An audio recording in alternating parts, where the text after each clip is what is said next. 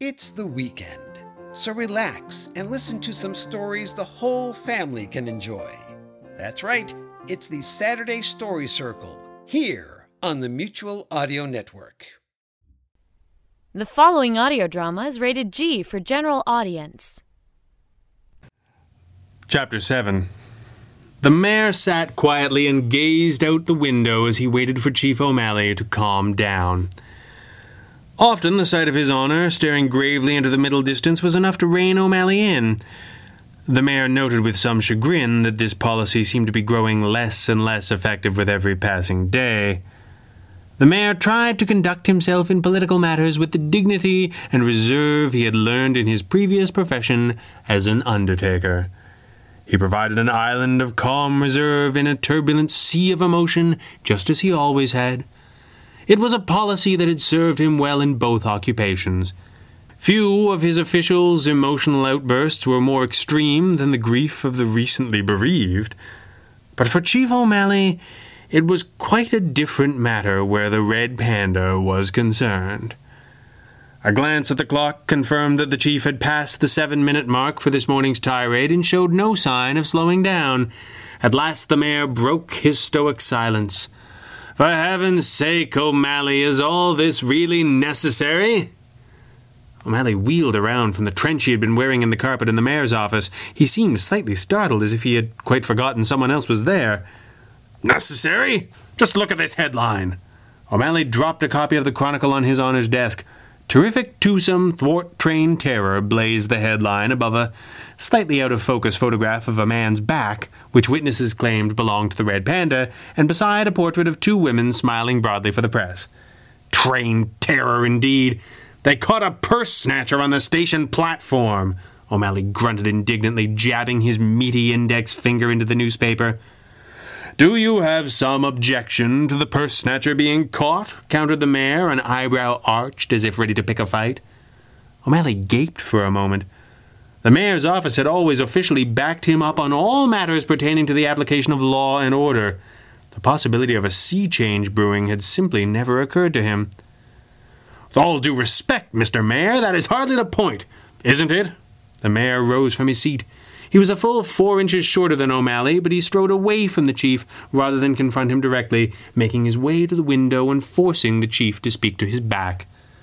"No one is questioning the dedication or efficacy of your police force, O'Malley, but they cannot be everywhere.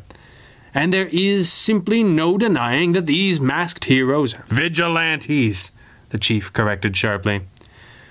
"There is no denying," the mayor pressed on, ignoring the interruption, "that they have done immense good in the public interest. Their recent campaign against organized crime has cleared the way for him and that partner of his to take over the rackets themselves," O'Malley growled. The mayor turned sharply back to O'Malley. "And have you the slightest scrap of evidence to support that allegation?" "Allegation?" the chief said, his cheeks reddening. "Do I have to remind you this is an outlaw we're discussing? An outlaw who is entitled to the same presumption of innocence as any other citizen, Chief O'Malley." There was a bewildered pause that the chief finally broke with a shake of his head. "I'm sorry, sir, I don't keep track of these things. Is this an election year?" Now it was the mayor's turn to bristle. "What are you suggesting, O'Malley?" "I am suggesting that tying your political fortunes to the public's adoration of this madman is a feat of lunacy. They'll build him a statue for saving an old lady's purse, but they'll scream for his head when he finally crosses the line and kills someone, and then where will you be?" A small sneer crossed the mayor's face.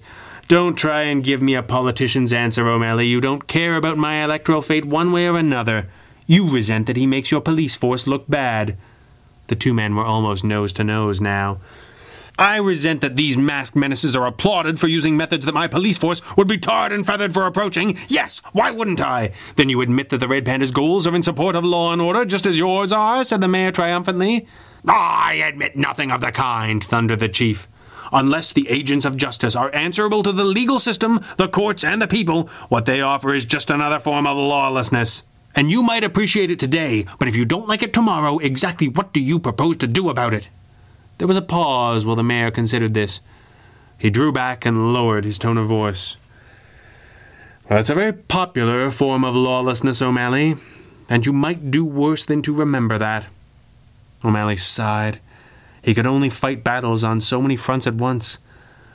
"What is it you would have me do, Mr. Mayor?" The mayor sat back behind his desk, exasperated.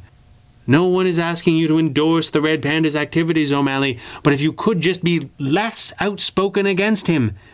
Every time you tear a strip off him in public, I get a dozen calls asking me if I support your stance.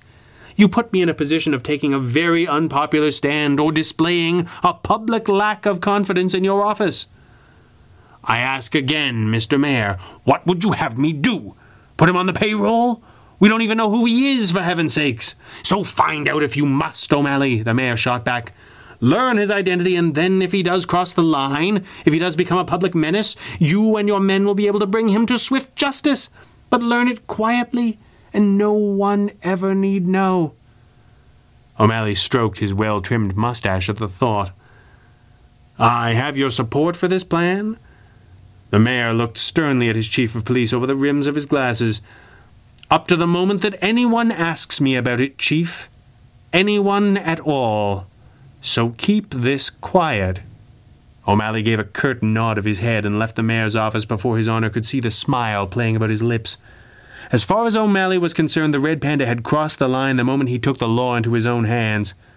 The public may love their man of mystery, but when faced by the man behind the mask and forced to recognize his true motivations, they'd change their tune quickly enough. But the mayor was right. This had to be done quietly, and the press seemed to have spies in every department at police headquarters. This would require extraordinary measures. But O'Malley was certain of one thing. The Red Panda's days were numbered. Of that, he had no doubt. This is Jack Ward, and on behalf of everyone here at the Mutual Audio Network, we wish you, your family, and all your friends safe harbor during these difficult times.